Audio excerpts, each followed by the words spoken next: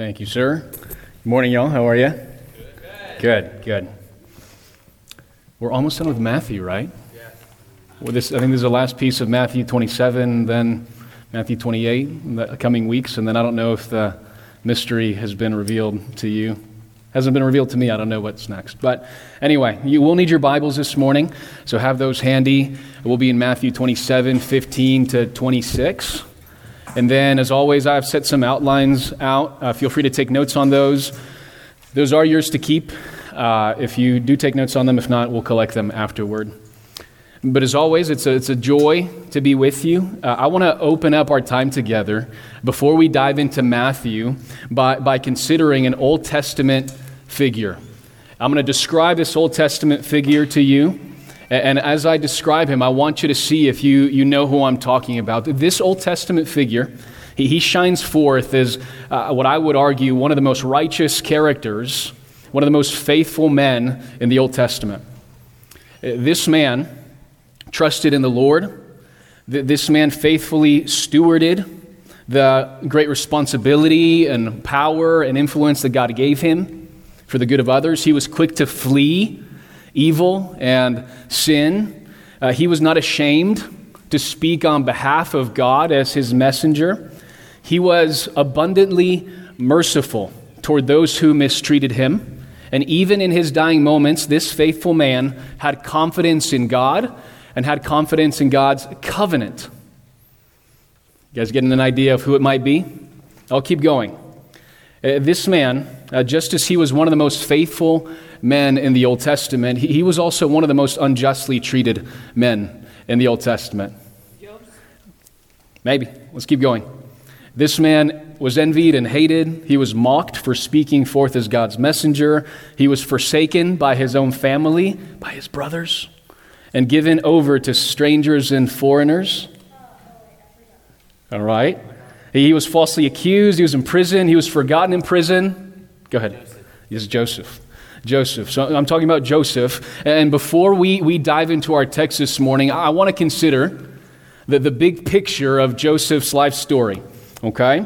I want us to consider for a moment how Joseph's decisions throughout his life and the decisions of those around him ended up in the exaltation of God and the preservation of God's people. I know it's early, but think with me for a moment, okay? The evil people who wronged Joseph, who made evil decisions, who had evil desires, who had those desires for them? Who carried out those evil actions? The evil people, right? Who did the righteous things that Joseph did, and who desired the righteous desires that Joseph had? God. Joseph, we'll get to that here in a moment. The righteous man made righteous decisions, and the evil men made evil decisions. But let's zoom out for a moment so that this can make sense in view of our passage today. As we look at the testimony of Scripture, as we look at redemptive history, is God in the business of throwing the righteous desires and actions of righteous people and the evil desires and actions of evil people into a big cosmic blender, pressing the start button and seeing what comes out? And then he's stuck with this sort of mush, and he's like, I wonder what I'm going to do with it. Is that what God does? Turn to Genesis 50:15. Genesis 50:15. I'll give you a moment to get there. And while you get there, we'll recap some of the things that we've seen in this story, I'm sure many times before. If you remember, after Joseph's brothers sold him into slavery, after he was wrongly accused by his master's wife, after he was imprisoned by the king, he was promoted to a position of national prominence and influence. According to the Scriptures, Joseph used his influence and wisdom to ration the country's produce during a time of great famine, to the extent that even his brothers, the ones who had sold him to slavery, came to him pleading for food and for supplies. If you remember, Joseph's brothers, did they initially recognize him? No, right? But he later discloses himself to them, and it's a happy reunion, but it doesn't stay that way for too long, because after their father dies, His brothers begin to get worried. Is he still going to show us the same favor he did when our father was still with us? Look down at verse 15, Genesis 50, verse 15. When Joseph's brothers had seen that their father was dead, they said, "What if Joseph holds a grudge against us and pays us back in full for all the wrong which we did to him?" So they sent instructions to Joseph saying, "Your father commanded us before he died, saying, 'This is what you shall say to Joseph. Please forgive, I beg you, the offense of your brothers and their sin, for they did you wrong. And now please forgive the offense of the servants of the God of your father.' And Joseph wept when they spoke to him. Then his brothers also came and fell down before him and said, 'Behold, we are your servants.' But Joseph said to them, 'Do not be afraid, for am I in God's place?'" Now look at verse 20. Pay close attention to verse 20. Joseph says to his brothers, "As for you, you meant evil against me, but God meant it for good in order to bring about this present result, to keep many people alive." So notice the parallel phrasing that describe the actions of Joseph's brothers and the actions of God.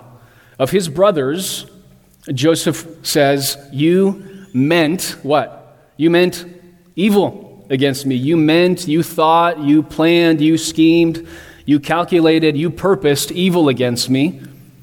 But God meant it for" what? "For good." God meant, God thought, God planned, God schemed, God purposed, God calculated it for good.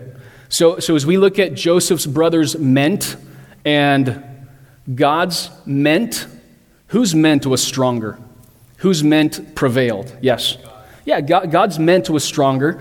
God's meant was ultimately decisive. And we know that from the testimony of Scripture, that God's divine will superintends and controls the desires and the actions of men for His glory.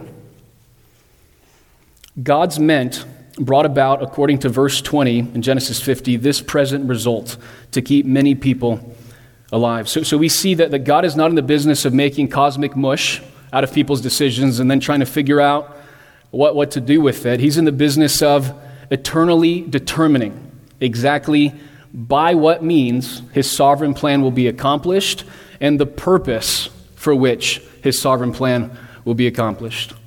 So why do I bring this up? You're probably like, I thought we were in Matthew this morning.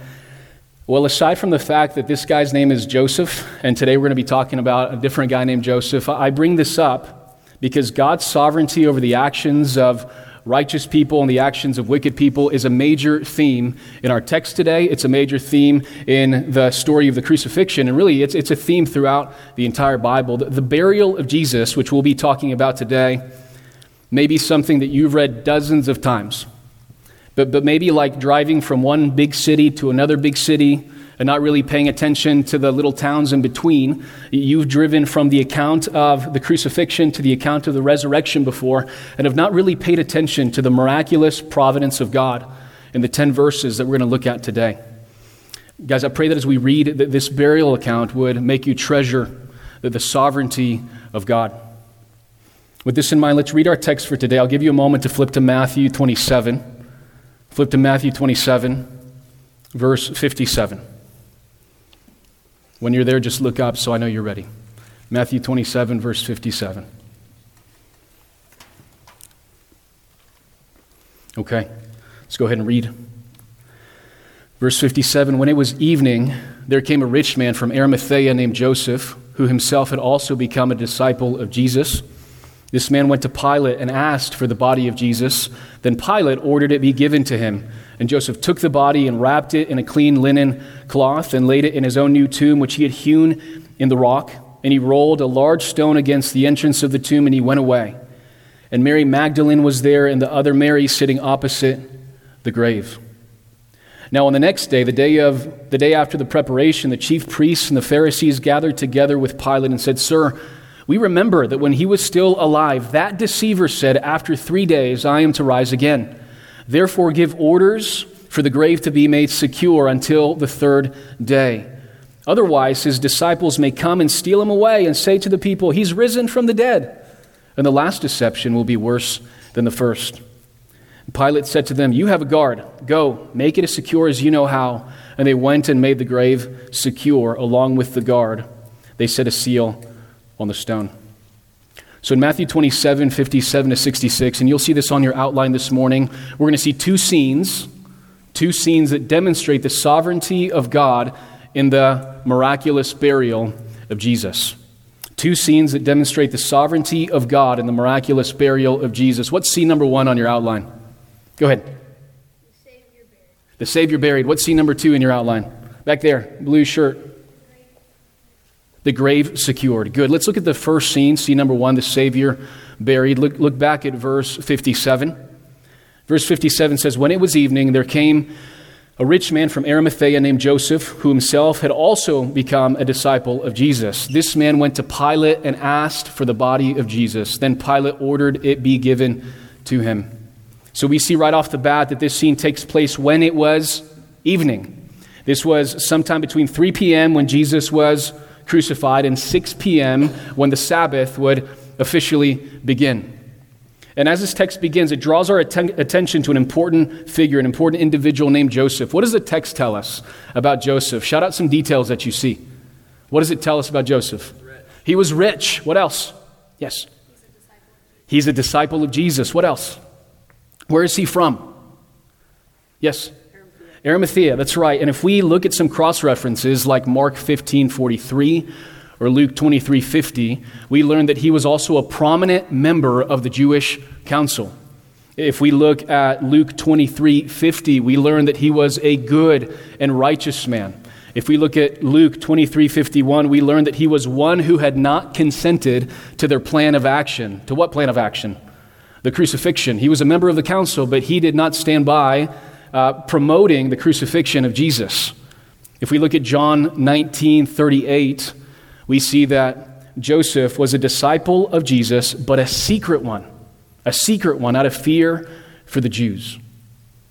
So Joseph comes up to Pilate, and what does he do? What does he do?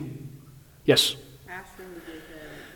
That's right. He asked for the body of Jesus to be given to him. And how did Pilate respond to the request? What does Pilate say? Go ahead. He orders it be given to him. The Gospel of Luke supplements this account with the following details. Luke 23:44 says that after Joseph asked for the body of Jesus, Pilate wondered if Jesus was dead by this time. And summoning the centurion, he questioned him as to whether he was already dead. And ascertaining this from the centurion, he granted the body to Joseph. So he verified that Jesus was dead, and after doing so, it seems that Pilate didn't really have a lot of trouble just handing him over. We can be confident, though, having looked at Pilate's life and Pilate's character, that Pilate didn't give over the body of Jesus because he wanted to honor Jesus in his death. It's very likely that Pilate honored the request of the Jews for the bodies to be taken down from the cross and honored the request of Joseph because he wanted to avoid further conflict with the Jews. These motivations would fall in line with the pattern of Pilate's self-interest and fear of men, but nevertheless, he went ahead and granted Joseph's wish. So we have to ask ourselves, why did Joseph go through this trouble?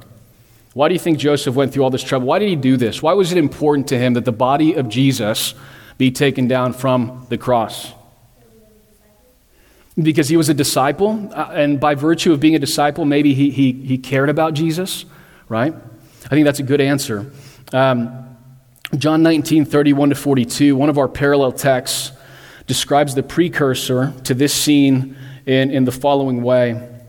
Verse 31 says, "Then the Jews, because it was the day of preparation, so that the bodies would not remain on the cross on the Sabbath, for the Sabbath was a high day, asked Pilate that their legs might be broken and that they may be taken away. So the soldiers came and they broke the legs of the first man and of the other who was crucified with him, with Jesus. But coming to Jesus, when they saw that he was already dead, they did not break his legs. But one of the soldiers pierced his side with a spear, and immediately blood and water came out." So in this text, the Jews who had just rallied for the crucifixion of the Messiah, the ones who so brazenly took ownership of his crucifixion, remember how they said, "His blood shall be on us and on our children." The ones who had just mocked Christ as he hung nailed to the cross are all of a sudden concerned with maintaining the Sabbath regulations. Deuteronomy 21, 22 to 23 does say, if a man has committed any sin worthy of death and he's put to death and you hang him on a tree, his corpse shall not hang all night on the tree, but you shall surely bury him on the same day, so that you do not defile your land, which the Lord your God gives you as an inheritance. So in keeping with this regulation, which was right and good, these hypocrites, they ask that those who are crucified have their legs broken, which would render them incapable of breathing, because to breathe they would push themselves up with their legs and fill their lungs with air. So now that their legs are broken, they can't breathe, they die quickly, and then they would be taken down. But when they come to break Jesus' legs, what do they find? They don't need to do this. Why not? Yes? He's already dead. So they take a spear, they pierce his side, and what comes out? Blood and water. The unimaginable, might we say, eternal stress of bearing the sin of men and the wrath of God had caused at some point the Savior's heart to burst open. And this was, if we think about why this was important, it was really just an indication that Jesus had died. And so as you might imagine, when the bodies of the crucified dead went unclaimed, whenever nobody said, hey, that's my brother or my sister, whenever they were left on the cross, what do you think happened to those bodies? Perhaps they certainly didn't receive a proper burial. Yeah, maybe they would just sit there and rot. I think so, and that's what I found as I studied this week. They would often be stacked in mass graves, and animals would come by and eat them. They would sometimes get thrown in giant garbage burn piles until they were reduced to ash. So again, why did Joseph request the body of Jesus? Picture for a moment the body of Jesus, beaten, nailed, pierced, dishonored. I don't think that many of us could stand there and watch, on top of all of that, the dead body of our Lord rot, burn, or be torn to pieces by wild beasts. I think it's entirely possible that neither could Joseph, that his love and loyalty toward Jesus motivated him to make the request. Do you think that Joseph assumed any kind of personal risk in asking for the body of Jesus? Do you think this was a risky thing to do? Yes, why? Because he was a Pharisee, and the Pharisees found out there could be some trouble. Yeah, he was, and we know kind of what he was a secret disciple, right? He wasn't an overt disciple. There was nothing secretive, however, about going up to a governor and asking for the body of Jesus. There was nothing secretive about taking a body to another gravesite, and there was certainly nothing secretive about taking Jesus to his own personal tomb, like we'll see in just a moment. So as a member of the council, he risked social and religious ostracism. As a disciple of Jesus, he risked his life. The one secret disciple risked his life in a very public way to honor his Savior one last time. Maybe we can make a quick point of application here. I want you to notice that though the text describes Joseph as a secret disciple, it does not promote secret discipleship. As we just discussed, what should stand out as virtuous to us about Joseph? That he was a secret disciple? No, that he risked his life, right? That he was willing to assume the consequences of being associated with Jesus. Luke 9, starting in verse 23, Jesus himself teaches us, if anyone wishes to come after me, he must deny himself and take up his cross daily and follow me. For whoever wishes to save his life will lose it. But whoever loses his life for my sake, he is the one who will save it. For what is a man profited if he gains the whole world and loses or forfeits himself? For whoever is ashamed of me and my words, the Son of Man will be ashamed of him when he comes in his glory and the glory of the Father and of his holy angels. Would you risk your reputation for Jesus? Would you risk your life for Jesus? Is honoring Jesus worth it to you like it was worth it to Joseph? Let's continue to unpack how Joseph honored the body of Jesus. Look at verse 59. Look down at verse 59. Verse 59 says, and Joseph took the body and wrapped it in a clean linen cloth. So what did Joseph do to the body of Jesus? He wrapped it. He carefully wraps his wounded body in a linen cloth. But he wasn't alone. He wasn't alone. We learn in Luke 23 that the women who had come with him out of Galilee followed and saw the tomb and how his body was laid, and they returned and prepared spices and perfumes later. In John, we learned that Nicodemus, anybody remember Nicodemus from John 3, who had first come to Jesus by night, also came with Joseph, bringing a mixture of myrrh and aloes, about 100 pounds in weight. So they took the body of Jesus and bound it in linen wrappings with the spices, as was the burial custom of the Jews. So in the moments following the crucifixion, when Jesus' disciples, his closest friends, his students had scattered, who were the only funeral attendees? It was a group of mourning women and secret disciples.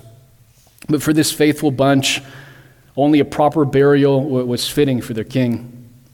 The text says that after the body of Jesus was properly wrapped and perfumed, Joseph, look at verse 60, laid the body in his own new tomb, which he had hewn out in the rock, and he rolled a large stone against the entrance of the tomb, and then he went away. So there's an awful lot of detail here about the place where Jesus was laid. Well, what does the text say about the place where Jesus was laid? It says that it was Joseph's own tomb, right? What else does it say about it? It said that he was laid in Joseph's new tomb, where Luke and John elaborate that no one had ever laid before. He was laid in a tomb which Joseph had hewn or carved out of rock. He was laid in a tomb, the entrance of which was sealed by a very large stone. So why all this detail? Why do we need to know all of that? Well, what is so significant about the tomb in which Jesus was buried? That Joseph would be willing to give it? Yeah, I think that's part of it, that Joseph would be willing to give it. Yes? That it fulfilled Old Testament prophecy. That's where we're going to go with that. So turn to Isaiah 53. Turn to Isaiah 53, verse 4. I'll give you a moment to get there. Isaiah 53, verse 4. When you're there, you're close. Look up, so I know you're there. Isaiah 53, verse 4 is probably one of the most explicit prophetic depictions of Jesus' crucifixion. And there the prophet Isaiah writes in verse 4, "Surely our griefs he, Jesus, himself bore, and our sorrows he carried. Yet we ourselves esteemed him stricken, smitten of God, and afflicted. But he was pierced through for our transgressions. He was crushed for our iniquities. The chastening for our well-being fell upon him, and by his scourging we are healed. All of us, like sheep, have gone astray. Each of us has turned to his own way, but the Lord has caused the iniquity of us all to fall on him. He was oppressed, and he was afflicted, yet he did not open his mouth. Like a lamb that is led to slaughter, and like a sheep that is silent before its shears, so he did not open his mouth. By oppression and judgment he was taken away. And as for this generation, who considered that he was cut off out of the land of the living for the transgressions of my people, to whom the stroke was due?" Now pay attention to verse 9. "His grave was assigned with wicked men, yet he was with a rich man in his death, because he had done no violence, nor was there any deceit found in his mouth." Do you remember the extensive description of Joseph? What was Joseph described as? Was he a poor man? Go ahead. He was a rich man. Do you remember the description of the grave? It was Joseph, the rich man's own tomb. It was Joseph, the rich man's brand new tomb in which no one had ever laid. It was a tomb that was hewn or carved out of solid rock. This was something only the wealthy could afford. And so although the body of Jesus was assigned with wicked men to be dishonorably discarded, yet he was with a rich man, with Joseph in his death, so that the Lord, who had done no violence and in whose mouth was no deceit, would receive a proper burial. Think about the way that we started our time together this morning in view of this passage. We see that what Joseph meant for the honoring of Jesus' body and what Pilate meant for the avoidance of further conflict with the Jews, God meant for the purpose of demonstrating his sovereignty over the miraculous fulfillment of Old Testament prophecy and the burial of Jesus. Let's look together at the last verse in this section. Look at verse 61 with me. Verse 61 says, "And Mary Magdalene was there, and the other Mary sitting opposite the grave." It's a little bit of a mystery why God in his sovereignty decided to feature these two women as key witnesses during Jesus' crucifixion, during his burial, and then during his resurrection. Why does God feature these women in these key portions of redemptive history? The Gospels don't tell us explicitly, but I think we can make 3 observations real quick from Scripture that might help us get a good idea of why they're there, of God's purpose behind featuring them. Observation number 1, these women served as faithful examples of loving and loyal ministry.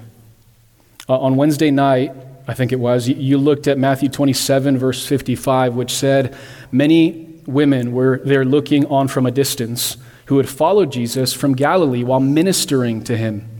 Among them was Mary Magdalene and Mary, the mother of James and Joseph, the mother of the sons of Zebedee. So these women were instrumental in the ministry of Christ as they ministered to him, cared for him, supplied for his needs, and even in his death, sought to honor his body by preparing spices and perfumes. Observation number 2, these women served as key witnesses. Matthew 27:55 records that they looked on from a distance when Jesus was crucified. Luke 23:55 records that these women saw the tomb and how Jesus' body was laid.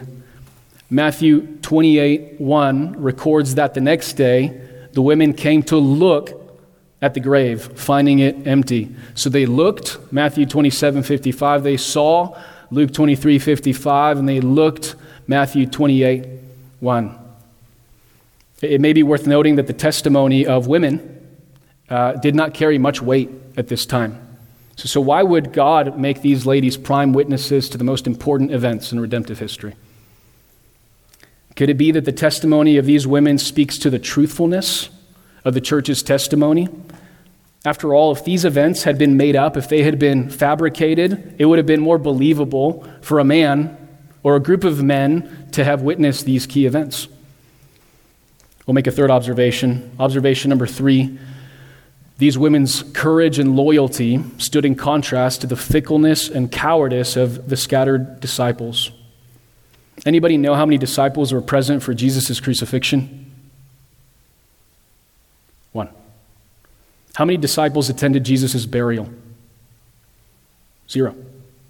How many visited the grave after the Sabbath?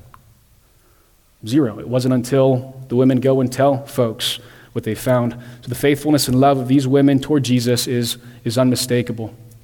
So far we've looked at scene number 1, the Savior buried, where we saw the sovereignty of God in the miraculous burial of Jesus. We saw his sovereignty displayed in Joseph's request for the body of Jesus, Pilate's order for his body to be released, and in the fulfillment of biblical prophecy, as the body of Jesus, which was once assigned with wicked men, was instead laid in the tomb of the rich man, just as Isaiah predicted. We turn now to a second scene number 2, which demonstrates the sovereignty of God in the miraculous burial of Jesus. What's scene number 2 titled? Go ahead. Either go, yeah. The grave secured. The grave secured. So look at verse 62 with me. Now on the next day, the day after the preparation, the chief priests and the Pharisees gathered together with Pilate. Anybody know why it's so significant that this specific group of people, the chief priests and the Pharisees, came together?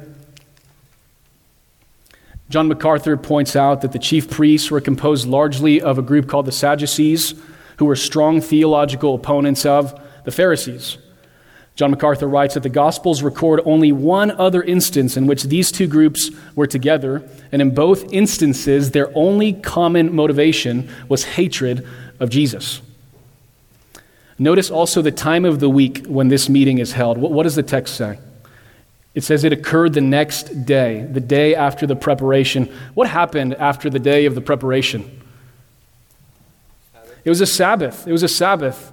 We should ask, wait, what? Didn't John 19 tell us, starting in verse 31 that we looked at earlier, that the Jews, the day prior, because it was the day of preparation, so that the bodies would not remain on the cross on the Sabbath, asked Pilate that their legs might be broken and they may be taken away? So before they were concerned about the defiling effects of leaving bodies on the cross during the Sabbath, But now, on the Sabbath itself, they have no problem defiling themselves by gathering together with the Roman governor. This should perplex us. We should be burdened by their inconsistency, right? That they only adhere to the law whenever it is convenient to them. Before moving on, I think we could ask ourselves the same question as a point of application. Could this be said about you? Could it be said that you're just as inconsistent as these Jewish leaders? Could it be said about you that you pick and choose what parts of the Bible you want to follow? When you find a passage in the Bible that opposes your personal preference, which one prevails? The passage or the preference?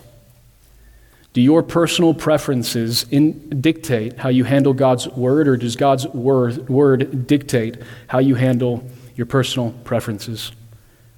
If God's word is not the guiding principle of your life, it means that something else is. And whatever that other guiding principle is, whether it comes from your personal preferences or from somewhere else, it is your little g God.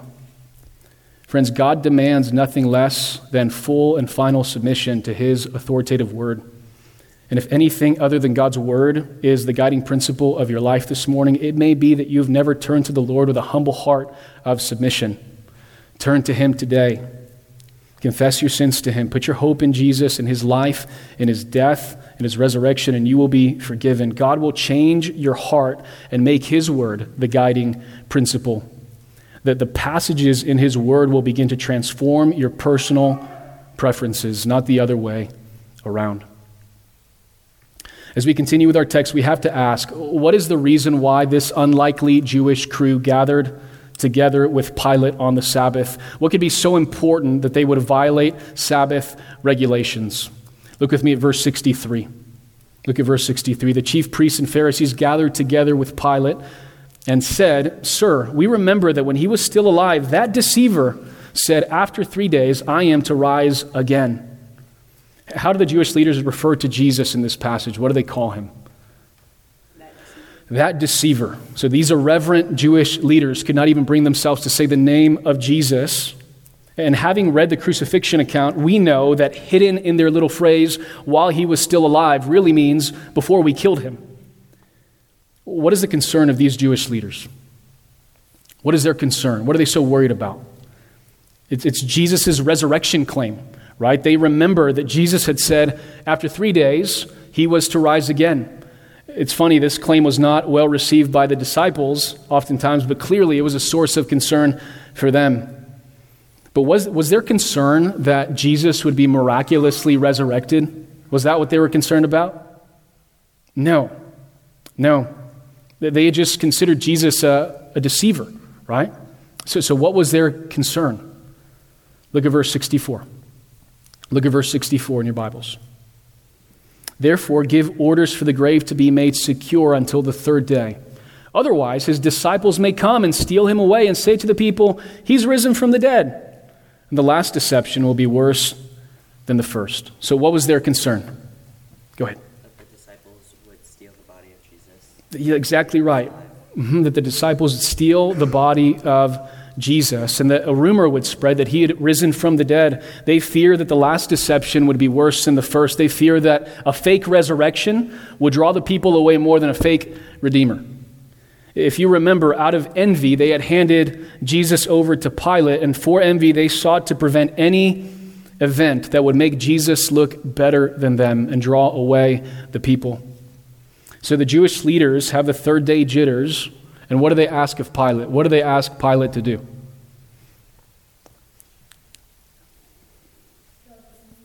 What was that? To guard the tomb. That's right. And they don't really ask him, right? It's more like they tell him. Yeah? They say, "Give orders, Pilate, for the grave to be made secure until the 3rd day." And then how does Pilate respond? How does Pilate respond? Let's look at verse 65. Pilate said to them, "You have a guard. Go, make it as secure as you know how." And they went and made the grave secure, and along with the guard, they set a seal on the stone. So let's take a moment to consider the multi-level protection that surrounded the body of Jesus from that moment forward. He was laid in a tomb that was hewn out of rock. What was placed to cover the opening of the tomb? A heavy stone. And then the seal of Rome was placed on the stone as a warning to anyone who might even think of messing with it. And around the tomb were Roman soldiers posted up. Why is this significant? How do these comprehensive security measures contribute to the story? One of my favorite stories in the Old Testament is 1 Kings 18. If you remember, the prophet Elijah is ministering to an unfaithful people who could not make up their minds as to whether they should follow the one true God or follow Baal. So what does he do? He challenges 450 prophets of Baal. He says, you offer a sacrifice to Baal, and I will offer a sacrifice to Yahweh. You call on the name of your false god, and I will call on the name of my God. And the Lord, the God who answers by fire, he is God. So the prophets of Baal set up their sacrifice, and they cry out to their Baal from midday to evening. And what happens? Do you remember? Nothing. Nothing. No fire, no answer from Baal. Then Elijah sets up his sacrifice. But before he calls out to the Lord, he does something interesting. Do you remember what he does? What does he do? He pours water all over it. Yeah, he pours 4 pitchers of water on top of the altar. And then what does he do? He does it again. And then what does he do? He does it a third time, to the point where the text says that the water flowed around the altar. Pro tip, if you ever go camping, water is not good for starting fires. So what's the point of this? Why does Elijah ask that so much water be poured on top of the altar that he's hoping will catch on fire? Guys in the back, go ahead. He's flexing on them. Okay, yeah, he's flexing on them. I should have titled my subpoint, he's flexing on them. So you're right. That he did this so that when the fire of the Lord fell and consumed the burnt offering and the wood and the stones and the dust and licked up the water that was in the trench, everyone would know the Lord, he is God. The Lord, he is God. Similarly, there would be no doubt in anyone's mind as they considered the guard, the seal, the stone, and the rock that Jesus was not raised by the conspiracy of men, but by the power of God. And so we see again that what the Jewish leaders meant for the suppression of Jesus' ministry and Pilate meant for the purpose of satisfying the Jews, God meant for the purpose of demonstrating his sovereignty over the miraculous resurrection of Christ. Friends, God is in the business of making himself look glorious, and that is what he's doing right here. So this morning we've seen 2 scenes that demonstrate the sovereignty of God in the miraculous burial of Jesus. What was scene number 1? Savior buried. What was scene number 2? The grave secured. So as we close, there are just 2 points of application that I want to leave you with.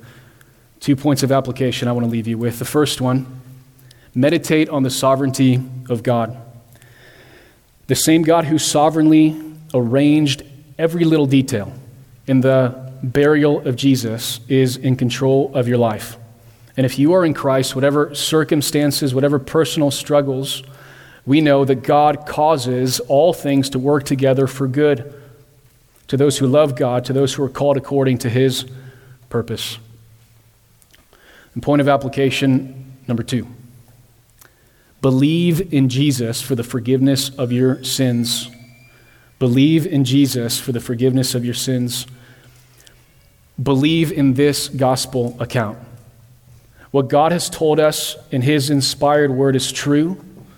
All of the sovereignly orchestrated, prophecy-fulfilling events throughout the life, death, burial, and resurrection of Jesus occurred for the purpose of validating that Jesus is the way, that Jesus is the truth, and that Jesus is the life, that no one comes to the Father except through him. So believe in Jesus. Let's pray. Lord, we thank you for your word. Lord, we thank you for your power and your sovereignty. Lord, we thank you that the decisions of men, whether righteous or wicked, do not determine the course of history. God, that you determine the course of history, and because of that, we see what we see in the Bible today, that you orchestrated the life, the death, the burial, the resurrection of Jesus so that we could have life and life eternal. God, we pray that you would help us to place our trust in your character and your sovereignty, Lord, and that these accounts of the resurrection, as we see how the entire body of Scripture corresponds with itself, that we would have an increasing amount of faith in your truthfulness and your goodness. Lord, we love you and pray all these things in Jesus' name. Amen.